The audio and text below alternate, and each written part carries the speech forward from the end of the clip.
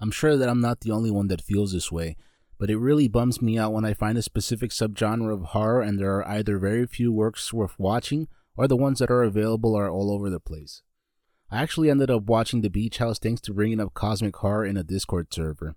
The person that recommended it to me really didn't say much besides watch it, and that was enough for me. Usually, I spend the month of October watching my favorite horror/thriller movies. I kept that up for a number of years, but as I've gotten older, I figure that I'm better off watching new movies instead of rewatching the ones I already love. Some might say that I'd be better off revisiting classics instead of taking a chance with movies that'll either be hit or miss, but I'm at a point where that's required of me in order to find new horror movies. It's possible that I'd find more worth watching if I were to branch out into different subgenres of horror, but at the end of the day, I like what I like. With how The Beach House starts off, you're more or less expecting a movie that'll balance sci-fi with drama/romance.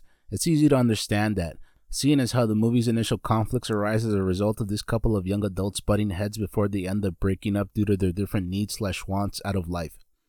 That's made especially clear when the male protagonist more or less tells his girlfriend that her wants out of life can be put on the back burner, while his desires can be tended to.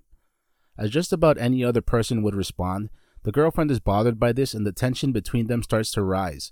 Simply put, you don't win people over by telling them that the things that matter to them are pointless. As this was happening, I was left wondering if they'd keep drifting apart as the movie went on, or if they'd come together as a result of the movie's events. Around 20 to 30 minutes into The Beach House, you realize that you're watching a trippy movie.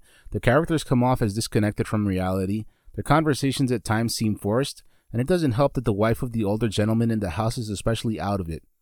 At first you don't know if she's dealing with some kind of mental issue or what, but what you're certain of is that something's just not right with her. Due to how The Beach House started things off, I expected the tension between the young couple to be something that would be explored throughout the duration of the movie. With how this part of the movie turned out, I was left thinking that the writing could have been tighter. What I mean is that I expected more to come from the clear friction between this young couple. This is clearly showcased, and yet it really doesn't go where you'd think it would, and it's pretty much just filler until the crazy parts of the movie start to happen. Much like with other horror movies, sometimes the fear of the unknown is greater than the fear of what is known. This can be seen with all sorts of horror movies, but an example that immediately comes to mind is the game Resident Evil 7. It's for sure a scary game, but thanks to the kind of game that it is and where it takes place, you end up scaring yourself by being fearful of what may be there rather than by what's actually there.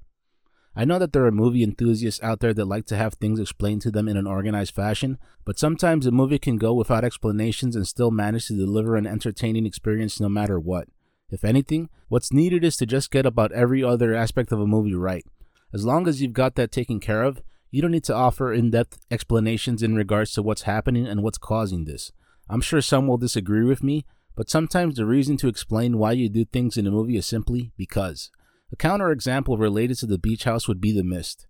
It's another similar movie that generally revolves around the same situation, but that one offers a broader view of the story it has to tell, and it also explains what's actually happening rather than leaving you to speculate. I'm not trying to say that one method is better than the other, but I do want to say is that it ultimately depends on how you go about executing your ideas. In The Beach House, it's the fear of the unknown and what's to come that creates a lot of tension. In The Mist, it's knowing that these are creatures from another dimension and that it's the result of military experiments. Both movies deliver the goods, but it's true how The Beach House goes about delivering the story it has to tell that it's able to stand out. Simply put, this movie nails the atmosphere it's aiming for. It depends on the situation that you're in or have experienced, but one thing's for sure is that things can happen when you least expect them and when you're least prepared. A great example of this is how the movie goes from laying on the beach to one of the characters practically performing surgery on herself. This happened within the span of say 10 to 15 minutes, and that might seem totally out of left field, but I had no problem with that. If anything, this happened at the right time because up until this point, The Beach House was fairly slow and it focused more on how the characters related to themselves. Once their side of the story was established, that's when the overall problem started to come into play. It's mainly because small details keep being added that you're kept interested in what's happening and what's bound to happen. As The Beach House goes from being a movie about characters struggling to understand each other, it starts to focus on a harmful fog and parasite-like creatures. I'd be lying if I said that this wasn't cool, but I would have liked if it had leaned back on what was covered earlier on in the movie rather than just moving forward as if nothing happened. I understand that it's normal for people to fight and to come together in the face of an emergency, but as I said before, I was left thinking that the writing could have been tighter.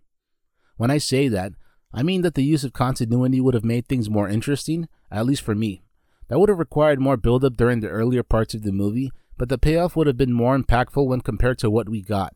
Maybe I'm just putting too much thought into what appears to be a college romance that really has no future, but things just don't match up for me with how they're established and how they're resolved. Despite the fact that I think that The Beach House is a flawed movie, I liked it a lot. If anything, I'd even go so far as to say that this is one of the best cosmic horror movies that I've seen. It's possible that I wouldn't be saying that if I were exposed to more cosmic horror movies, but it seems as if that subgenre of horror is largely explored in literature. Either way, I enjoyed being in the characters' shoes and not knowing what was going on. Rather than feeling as if I was a step ahead of the characters like in a generic slasher/horror movie, I felt that I was discovering things at the same time. For me, that's something worth mentioning because if you can keep a viewer positively engaged with what's going on in your movie, you're doing something right. When compared to some of the better horror/thriller movies, I'd say that this one is just alright. What really made it stand out to me was the fact that I was kept out of the loop of what was happening while occasionally being given small hints. The movie could have been better than what it turned out to be, but it's far from being horrible or a movie that could be skipped after catching a glimpse of it. While I do recommend this movie, I think only a select number of people would enjoy it. It's not your typical horror movie, and even if you're an open-minded horror fan, this might not be what you'd normally expect. If you enjoyed this content, please feel free to comment, subscribe, and share. Thank you very much for listening.